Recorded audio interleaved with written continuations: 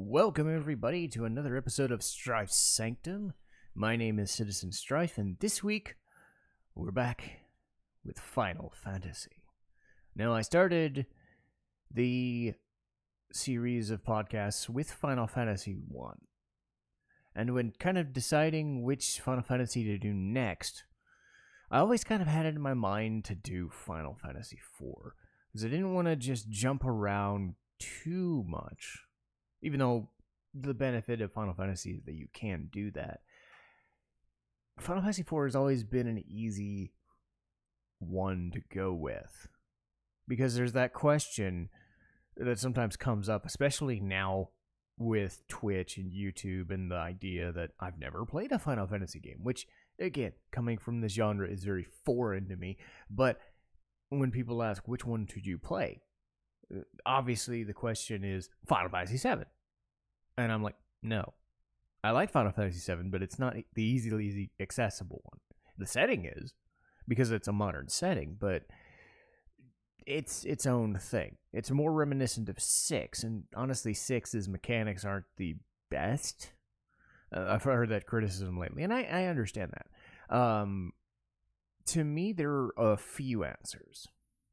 Obviously, the most recent one, or the graphic one, I talk about 16 or whatever, or 15 later, but to me, there's always two choices. 3 if you count Final Fantasy VI, but that's my favorite one, so I'm obviously going to pick it, but I don't know if that one is always the most accessible. It's the easiest one to play, but, bar for me to say it. But in terms of bare bones, you're coming into something blind, you have no concept of what you're doing, you've vaguely heard of Final Fantasy, what do you do? Well, the first one always seems really wonky because it's the first one. It's very slow. It's a dungeon crawl. If that's the type of game you're into, great. Final Fantasy 2, it's dark. It's got more story in it, but the dungeons and the game design are crap. They took an idea, it's much like Final Fantasy VIII. They have good ideas, but the execution is all over the place, and it doesn't work.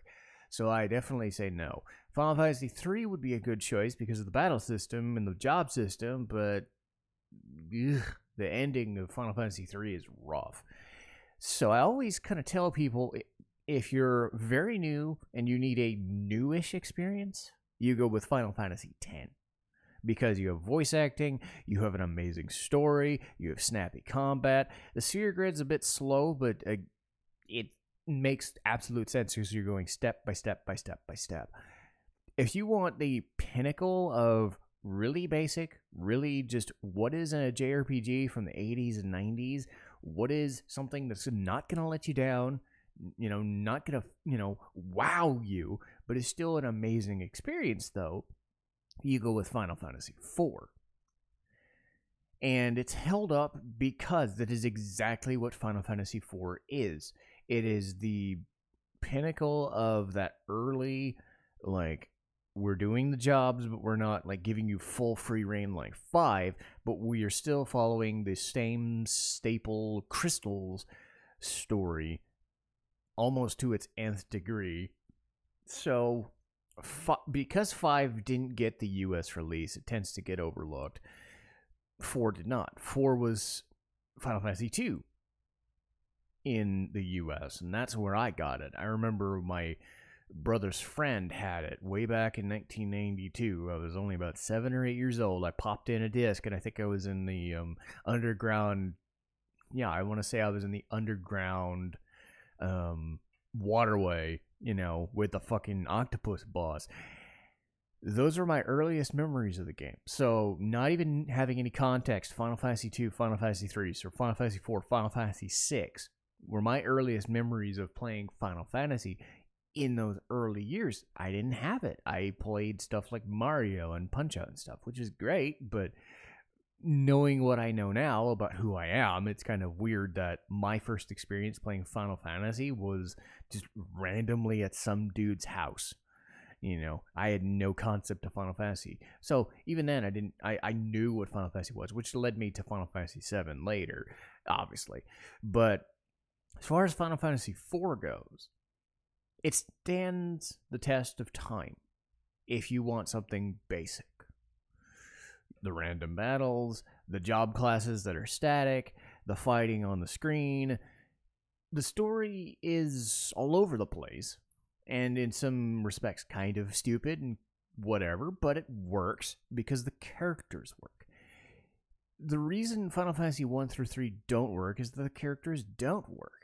And even in 3, when they tried to remake it, when they gave them characters, there's only so much you could do with a basic plot line with that. 4, to a small extent, 2, because people were dying a lot. 4 was the first time you actually had characters going through intense stuff. And a lot of that has to do with the main characters, and a lot of, you get your side characters in there. The weird thing about Final Fantasy IV is there's a lot of side characters. And I'm going to bounce around here and there because I'm going to be talking about the after years. So expect a slightly longer episode than I have been doing. But Final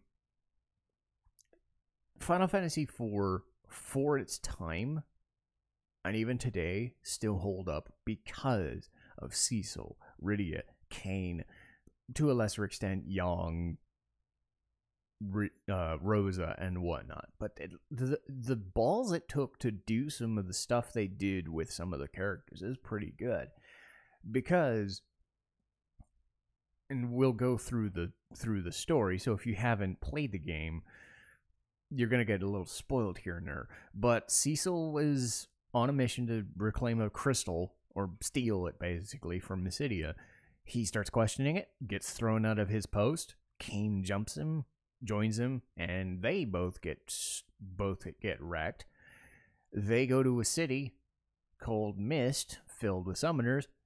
They unleash a package with a bomb in it. That ends up blowing up that fucking town. But unbeknownst to them, the first boss they fought was actually a mist dragon belonging to Rydia's mother. So they, in essence, killed a little child's mother. And I've said this before on streams or Twitch, whatever, or maybe when I was playing Final Fantasy X, I might have mentioned it, but Rydia is one of, if not my favorite character in Final Fantasy history. Because of the shit that she goes through as a small child, having to be protected from this person who is trying to repent. The early part of Final Fantasy IV is Cecil repenting and Rydia dealing with it. Now, it's on a surface level, sure, but Kain is gone. Rydia has basically torn everybody asunder out of grief, and she doesn't have a mom anymore. It's just it's the balls on this game to do that. And when you see that, you just in awe, especially in the early 90s, of a story like that, because you had stuff like Final Fantasy 1 to this point. You had Final Fantasy 3 to an extent had that, but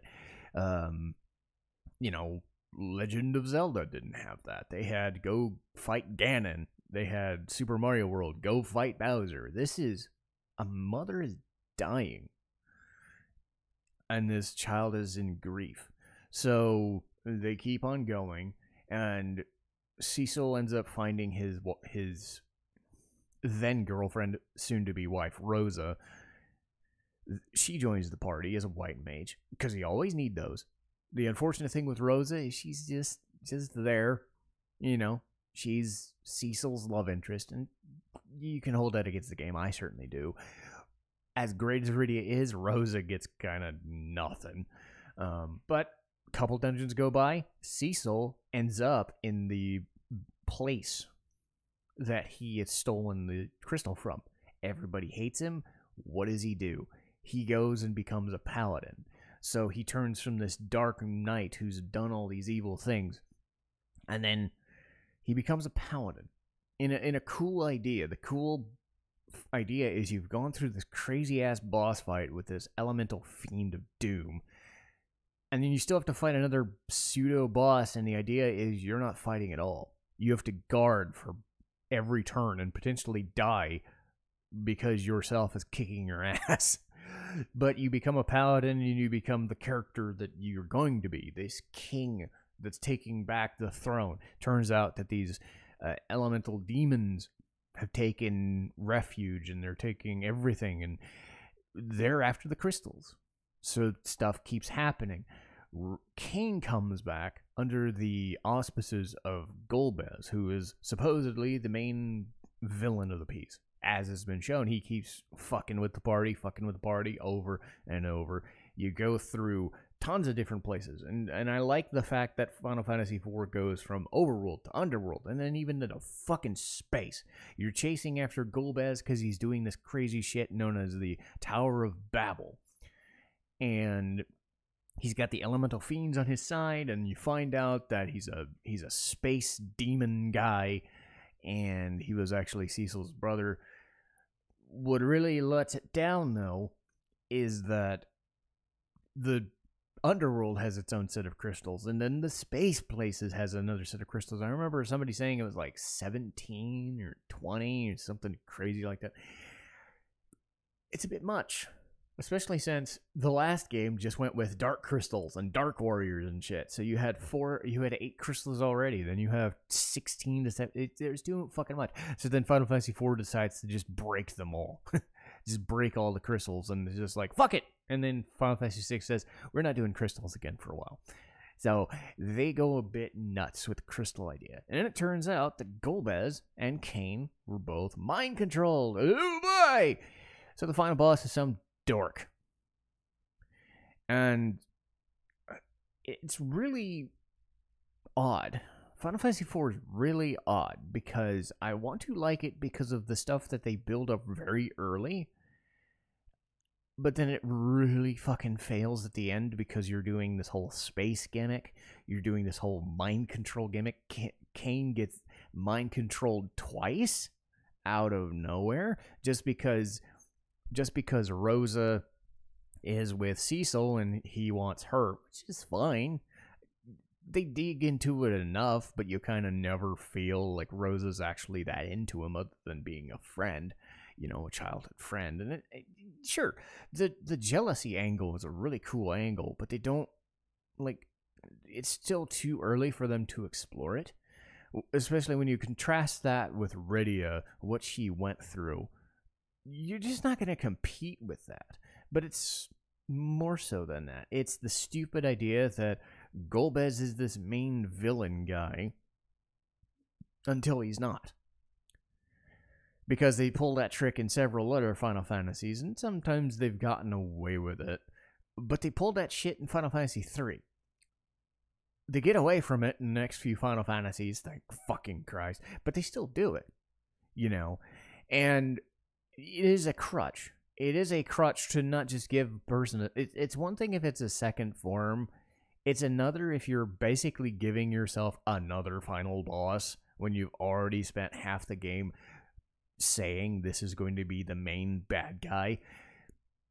Or at least, if they're at the end dungeon, it's less problematic. But Golbez isn't even at the end dungeon. He's at the... you fight him once. And then it's kind of done. He shows up here and there, and then it's just Zima's. And who is Zima's? This evil moon guy. Did they say why? No, he's an evil moon guy. He just destroys it. So that's part of the problem with Final Fantasy IV is the story, after a certain point, doesn't make a lot of sense. But then after that, you have just... You have this issue where character deaths kind of don't mean anything. So I was talking about Rydia's mother dying. She stays dead, unfortunately, because it forms Rydia's backstory and her front story. How does she deal with that grief? But you get several fuck tons of party members, and almost all of them have to die to justify getting a new main character. Sid jumps out of an airplane, blows himself up. He's not dead. Edward gets swallowed up by a Leviathan. He's not dead. Young gets conked in the head and blown up in a fucking tower. He's not dead. Palom and Porum turn themselves to stone. Nope, they're fine. they come up at it's just some like, hey, we're all fine, let's do the thing. It's like, really? At least Final Fantasy 2 had the balls to keep everybody dead, so it cheapens out its own story. And I mean, it's one of those like great happy ending kind of things, but how does that work? How did everybody survive, though? It makes no sense. So again, story kind of goes on its merry way. There's also some weird gimmick dungeons that don't work so good. The Underworld only has a couple of dungeons in it other than the Tower of Babel, and their whole thing is damage floors, so you can't do them until Rose is at a certain level. Otherwise, you risk a shit ton of damage and healing yourself, so that's kind of annoying. The worst dungeon, and I'm sure anybody can mention this and guess it, is the Magnetic Cave, where if you wear anything magnetic or steel, you're paralyzed. Oh, that's fun. That's a great gimmick. It's not as like egregious as the dungeons in 3 where you have to use a certain job to do a thing, but you're essentially nerfing your attack power just to get through a stupid dungeon for thematic purposes. It's a nice idea, but in execution, it just becomes one of my most dreaded spots in the game, because you're basically taking what Cecil can do and nerfing him to oblivion just to tell a small-scale story. It's not even like Golbez. It's some dude in some cave holding some crystal. It's held together by the fact that Golbez and Kane are forcing you to go there, but it's also stupid. That being said, what are the good things about Final Fantasy IV? Well, I mentioned it. Rydia's fucking amazing.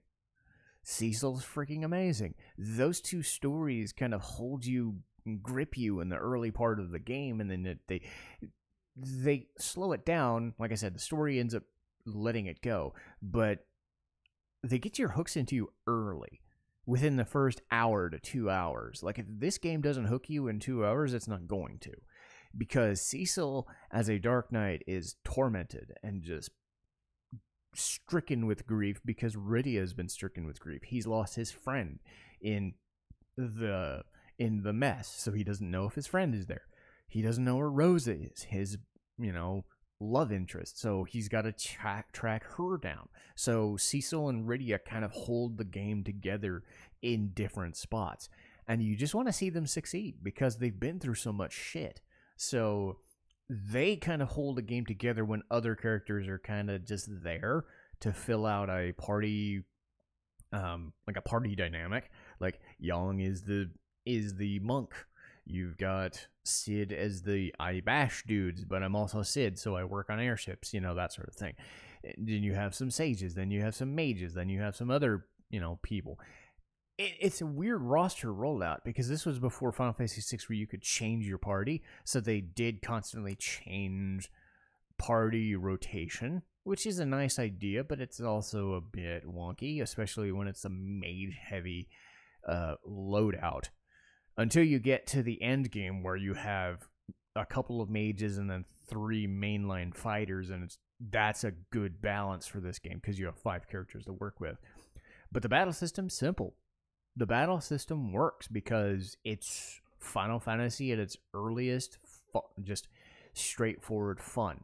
It doesn't have the uniqueness and diversity of 5 and 6, but much like Final Fantasy IX later, like, you're stuck with battle classes and you know what Kane's gonna do. He's gonna smack and he's gonna jump. You know what Cecil's gonna do. He's gonna smack and he's gonna heal. You know what Rydia's gonna do. And she has some versatility in doing damage, but she's a weaker mage class. Rosa can fight a little if you give her the right setup, but she heals. There's something satisfying about knowing, okay, I don't have to build these characters. I just have to change it around based on which of these characters are in my party. It's almost like the randomizer setup, where you kind of know based on who you end up getting what your attack pattern or your strategy is going to be.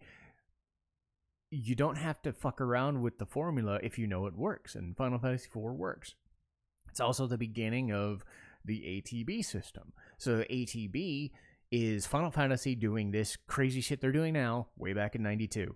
So apparently some guy who was going on to make Secret of Mana was working on Final Fantasy IV, said he didn't want to work on the turn-based battles that they'd done from 1 through 3. So he ended up working on the development team or even creating the battle system of Secret of Mana, which is nice, but, you know, Mana's wrought with its own issues. But I've said that before. So, you know, Final Fantasy's been doing this shit for years. It just came to a head over the last 20, and specifically every time they release a game. But whatever. As far as old school Final Fantasy goes, you still have the ATB system. What that means is battles can kind of go free-flowing and have some tension. And I get where they're going for, especially early on. I think later when they quicken the battle pace, the criticism of, oh my god, there's no tension because you can just change your rounds. No, you have strategy. You know, you have this like inherent fear that, oh, they're going to use a thing and they're going to do it. So they end up not doing it and you just go, oh, but in the next turn, you have to pre-plan everything you're doing so the next turn happens. With an ATB, while I understand that, hey, cool, it's a lot more hectic and you got to move fast and you got to move snappy, it'll work great for casual fans. In essence, what it does is it makes a lot of fights cheesy and frustrating. I remember watching a fight with one of the later bosses known as Plague, where its whole mechanic is they instantly kill you if you go down to 10. So you have to wait and wait and wait. He's also trying to do moves too, where you're trying to plan out when to heal so that he refreshes his fucking death counter. Otherwise, everybody dies. Cool mechanic, but really kind of dumb in execution, because you're having to fight, and this was, again, part of a randomizer. He had fucking dudes, or notably warrior chicks, basically, warrior women, fighting you off. So not only do you have to contend with this death counter bullshit as a mechanic, you have to worry that those things are just going to eat you alive and, you know, waste your health regardless. So yes, it's hectic, and again, that was part of a mod. It was part of a randomizer kind of setup, so it's harder. But it's also hard to try and plan something when a boss can potentially do a move. And then before you have time to think of what your move is, he does another move. So your move is out of the window. That's cool in a hectic sense, but it's bad in a strategic sense. I've always felt that if you have a strategy in mind, a turn-based battle is fine, especially when the characters are snappy enough. I don't think turn-based ever bothered me. And I don't think ATB does. I think it's the fact that inherently Final Fantasy has decided themselves that either ATB or turn-based is done, and that there's no enjoyment to be had from that, which kind of is funny because when you look at Persona and Yakuza, they don't have that problem. Trails from the Sky doesn't have, or Trails of Cold Steel doesn't have that problem. You know, so maybe oh my god, we gotta make everybody happy because they play action games. But whatever, you see my point. Final Fantasy IV is that kind of good balance, but because it's an early game, the ATB is a bit of a wonky setup, because you know, if you get the right version, it's pretty fucking difficult. The SNES version is easy, so you're not as threatened, but especially for the final boss, you're going to always feel like, oh my god, what are you doing? Or if you're fighting a certain boss that counters you every turn, and you're trying to plan something out, and then he just counters you, and then you're dead. It's just like, well, fuck, you know. That's what they're going for.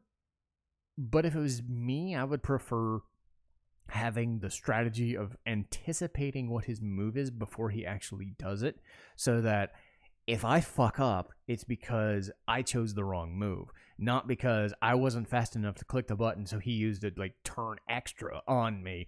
That's the risk you run with an ATB system, is he used 2 extra turns when I'm trying to think through one of them.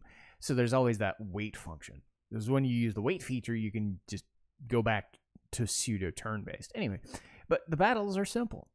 The battles are fine. The battles work. And it's the implementation of ATB, which is take or leave. I think in the early games, it's not as great because they don't have the ATB bar, so you don't know who's going to come up until you see their setup. Until you see what moves they do, then you know who's going. But as a start of the ATB system, and at least keeping with the ATB system for 6 games, going forward, it makes sense. It turned Final Fantasy into a pseudo-action game, but still had enough of the strategy involved that the old-school Final Fantasy stuff from the first 3 games didn't lose its luster. It's a very reminiscent game of 3, and its systems, and its look, to be honest. The other thing I want to mention before going into the after years is the music. Oh my god, this music is so good. I'm not saying Final Fantasy IV has the best, but it certainly has a high tier amount of songs that work, and it starts and ends really strongly. The Red Wings theme, the first thing you hear in the game is this pulse-pounding, militaristic, just show of strength and show of power done in a kind of just drums and horns, and just really sets the tone that these guys are a military force and power and they're coming to wreck face. You've got the opening prelude theme. As Kain and Cecil walk out, you get a variation on the Final Fantasy I theme again with a scroll of text. So they're bringing that back. You've got all of the battle themes that are great.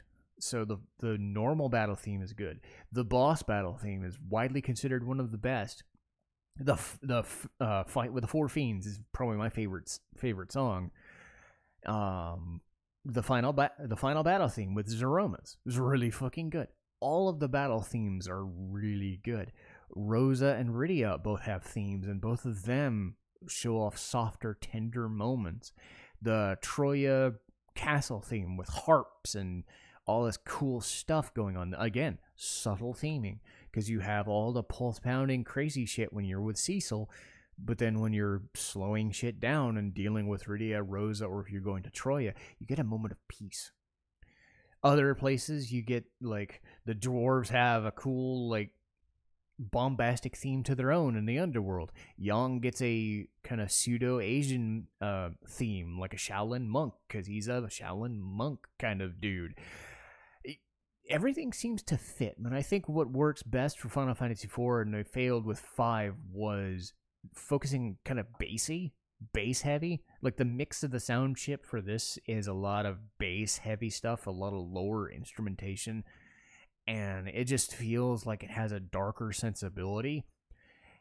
5 tended to go a lot brighter and lighter, and outside of some songs, was very finicky and didn't really hold my interest too much, and didn't really have like a thick sound to it. I'd say Final Fantasy VI did, and I'd say Final Fantasy IV did. And when I mean thick, I mean just substantial sounding in terms of what the music is going for. Like, everything feels weighty to it, because Final Fantasy IV itself feels very weighty.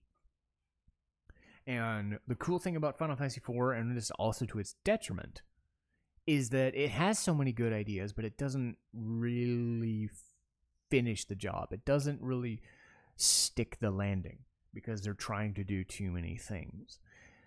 But when you get into it, you stick with it because the characters are there, and you think, okay, I want to see these people succeed because they are such strong characters. They're strong-willed. Final Fantasy IV was the first time that the characters themselves told you a story, rather than the game belching you out a story about crystals. It still does that, but it also told you a story about the characters going through their own struggles and their own mishaps. And Cecil and Rydia make up for the rest of the cast. Kain to an extent, but he goes off a doofy subplot. And, Rosa's just kind of there. But again, even as an accessory to Cecil, she still has a place. Is it perfect? No. But I think Final Fantasy IV is well regarded, and it doesn't matter which version you play. You could play the SNES version if you want an easier time. You could play the Anthology version, or I believe it's the Chronicles version. I believe it's Final Fantasy Chronicles that had 4 in Chrono Trigger from the PlayStation 1 era. Any of the PSP remakes and other stuff, any Steam remakes, my personal favorite, despite how fucking hard it was the DS version. So you have the old staple anime and video game crew, like Yuri Lowenthal, Karen Strassman, Stephanie Shea. People I've talked about for about a year on this channel as like anime and video game staple voice actors. They were actually asked to provide voice acting in cutscenes.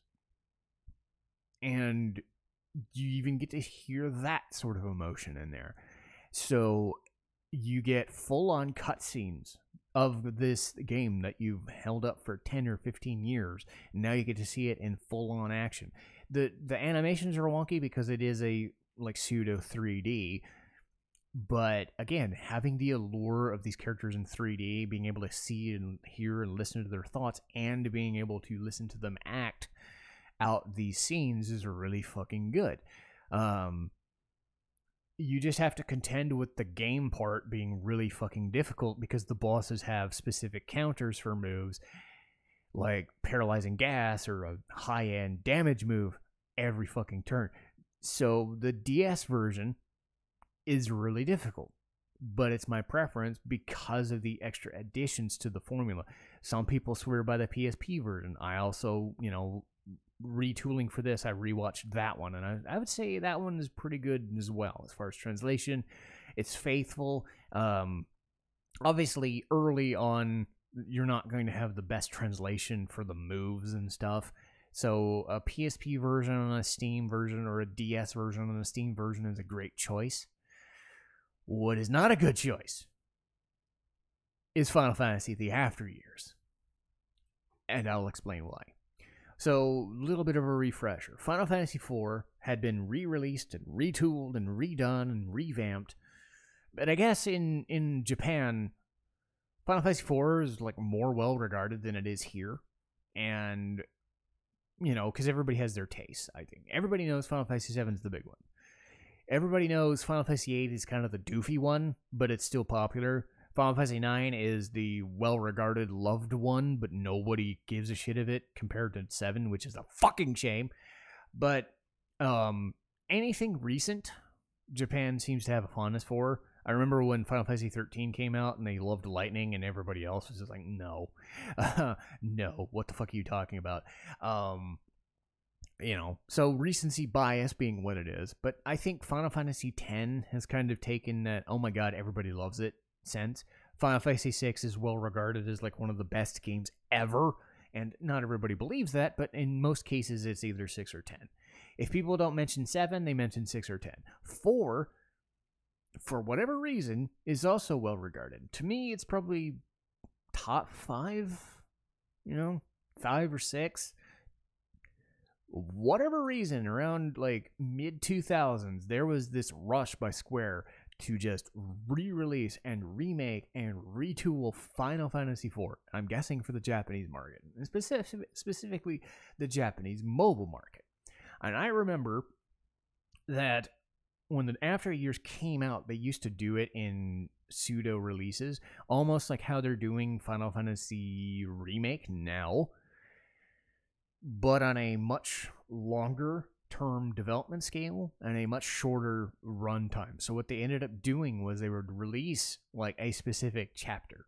It would be like monthly mobile DLC or quarterly, monthly DLC for a story. You'd get, this guy has a story, so he gets a release. This person has a story, so they get a release. It ended up being like 6 or 7 separate sub stories, and then the finale, which all told, 20, 30 hours more Final Fantasy IV. If that's what you like, that's good. It's more Final Fantasy IV and more time with the characters that you get and you like and you enjoy. Having gone back and rewatched it, because I didn't have access to Final Fantasy IV The After Years, I can safely say, if you never play it, you don't really need to play it. I like the idea of, especially now where we're in this whole legacy push, where like the kids of a certain character are doing their own campaign and the old characters are still around, because we're getting that a lot lately. We're doing the, oh my god, we're remaking Ghostbusters, but we're making it for a younger audience, so we're making the old school guys hold out, but we've got a new set of characters, that sort of thing. So a legacy push.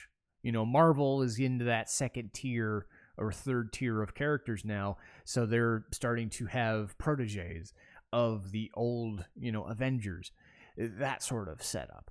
Same idea here. So instead of Cecil and Rosa having their own adventure, you have Theodore learning to be a knight, not because he's the, heir apparent, but because he wants to make his parents proud, but he doesn't want to live in their shadow. So that's his story. You've got other stories like Rydia and Luca, who was a dwarven princess. Rydia notices something with the Eidolons going on. The whole crux of the story tends to be several different machinations going on to steal the Eidolons' power in order to destroy the world as we know it. So a lot of meteors are crashing on the planet, and you see these mysterious girls, superpowered girls who've taken the Eidolons' powers for themselves. And Rydia runs away. Other characters are running away. Cecil apparently getting mind fucked and out of nowhere by this girl. And everybody's run away and done the thing. And you're kind of doing other side stories. I think Palom and Porum do their own separate things. I know Palom is a little dick in the first game. He's even worse than this in this game. But his whole story is he's helping train a person from Troya, and she wants to save the world, so they go to this fuck off tower or whatever, and they start to become an item or become friends or whatever. So you get stuff that isn't directly related to the plot, but still sidetracking the plot a little bit. Edward himself, the fuck off bard in the first game that gets absolutely shit on because he's a fucking bard, ends up not being too much of a dick. He actually ends up having to be resourceful and smart, and he ends up accounting himself really well. A lot of the cool mechanics of these stories of changing characters around and using different characters, but still throwing out the legacy characters if they need to give you an extra edge in the battles. That's perfectly fine. I don't mind these little side stories. What I minded was the structure of the game, was they were giving you the flimsiest excuse possible to revisit and redo the dungeons from Final Fantasy IV. Not even so much Final Fantasy X-2's approach, where they just reused the map and then they had you redo a fucking fight or whatever. This is reusing the map, but giving you absolutely no new story and they basically took Final Fantasy X-2 and put it in the Final Fantasy IV universe without the goofy Charlie's Angels aspect. So the idea is Palom wants to go to some place, but he takes whomever, and they go to the fucking Dragon Waterway, and they fight the octopus. Did they have to? No. It's the same fucking fight. It's silly. So some of these excuses make sense. You have to travel through a certain dungeon to do a thing. So, oh my god, we're back in the dungeon. Remember that dungeon we did 20 years ago? We're back at it, And sometimes you have a different boss, sometimes you don't. And it's kind of a pick and choose. Sometimes you get the best approach where a legacy character is having to learn that his daughter is actually pretty fucking strong and they should just do whatever the fuck they want to do. Other times it's, we just need an excuse to go to a place. I remember talking about Palom earlier. They end up getting accosted by the mysterious girl, and the idea was, hey, we need to throw this crystal into this place, and we're going to find this place. It's a flimsy-ass excuse to go back into the magnetic cave. I'm like, I don't want to go to the magnetic cave. It was stupid in the original. Why are you making me go through this fucking place? So you combat having to relearn all these stories by having to go through the game part of the fucking game, which is fine. They add some cool stuff like the waxing and waning of the moon changes what skills. Like you can strengthen your attack, but at the cost of your white magic, or you can use bonds to do extra damage. Cool ideas. But does it need the skin of Final Fantasy IV to do it, though?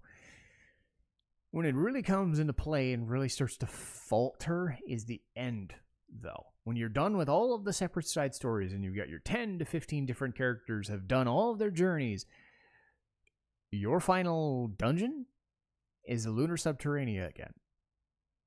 And it's not just the Lunar Subterranea again. After that, after the 10 or 15 floors of the Lunar Subterranea that you've done in Final Fantasy, well, not just that. Here's why it's even worse. Now that I'm remembering it.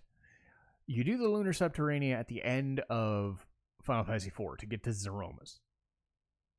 In Final Fantasy IV's The After Years, you have to go up through the Lunar Subterranea in one of the sub-stories.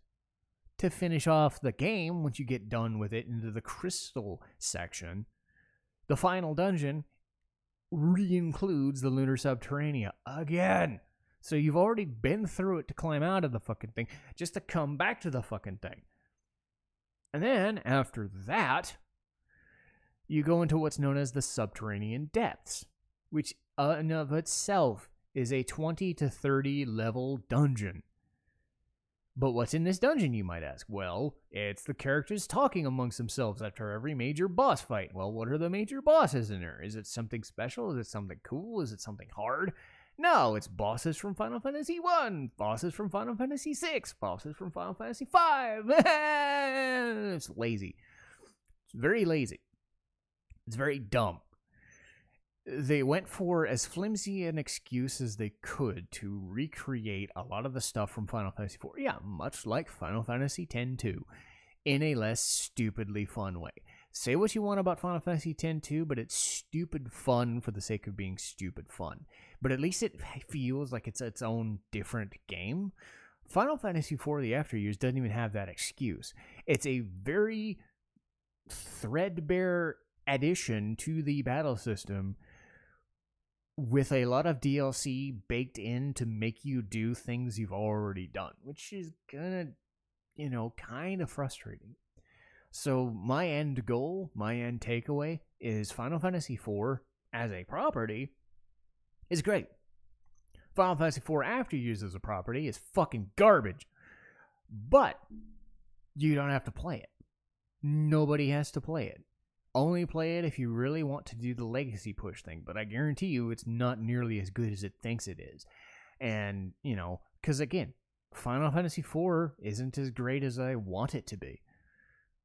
But it has so much good stuff going for it, and is so simple that if anybody's going to play a Final Fantasy game and get the first time feel, you do Final Fantasy X or Final Fantasy IV. I personally say Final Fantasy VI just because it's my favorite, but even I recognize that it's its own kind of thing, and it would. I don't think it feels like an old school Final Fantasy game enough to give you that old school Final Fantasy feel. It's trying to do its own modern take before it went fully modernized with cutscenes and graphics and things, and modern, relatively speaking. But Final Fantasy IV is as close to that old school as you're going to get, but with the quality of life that wasn't seen in Final Fantasy I, wasn't seen in Final Fantasy II, wasn't seen in Final Fantasy III. Final Fantasy IV is the good enough Final Fantasy game. You get what you're getting, and you love what you get.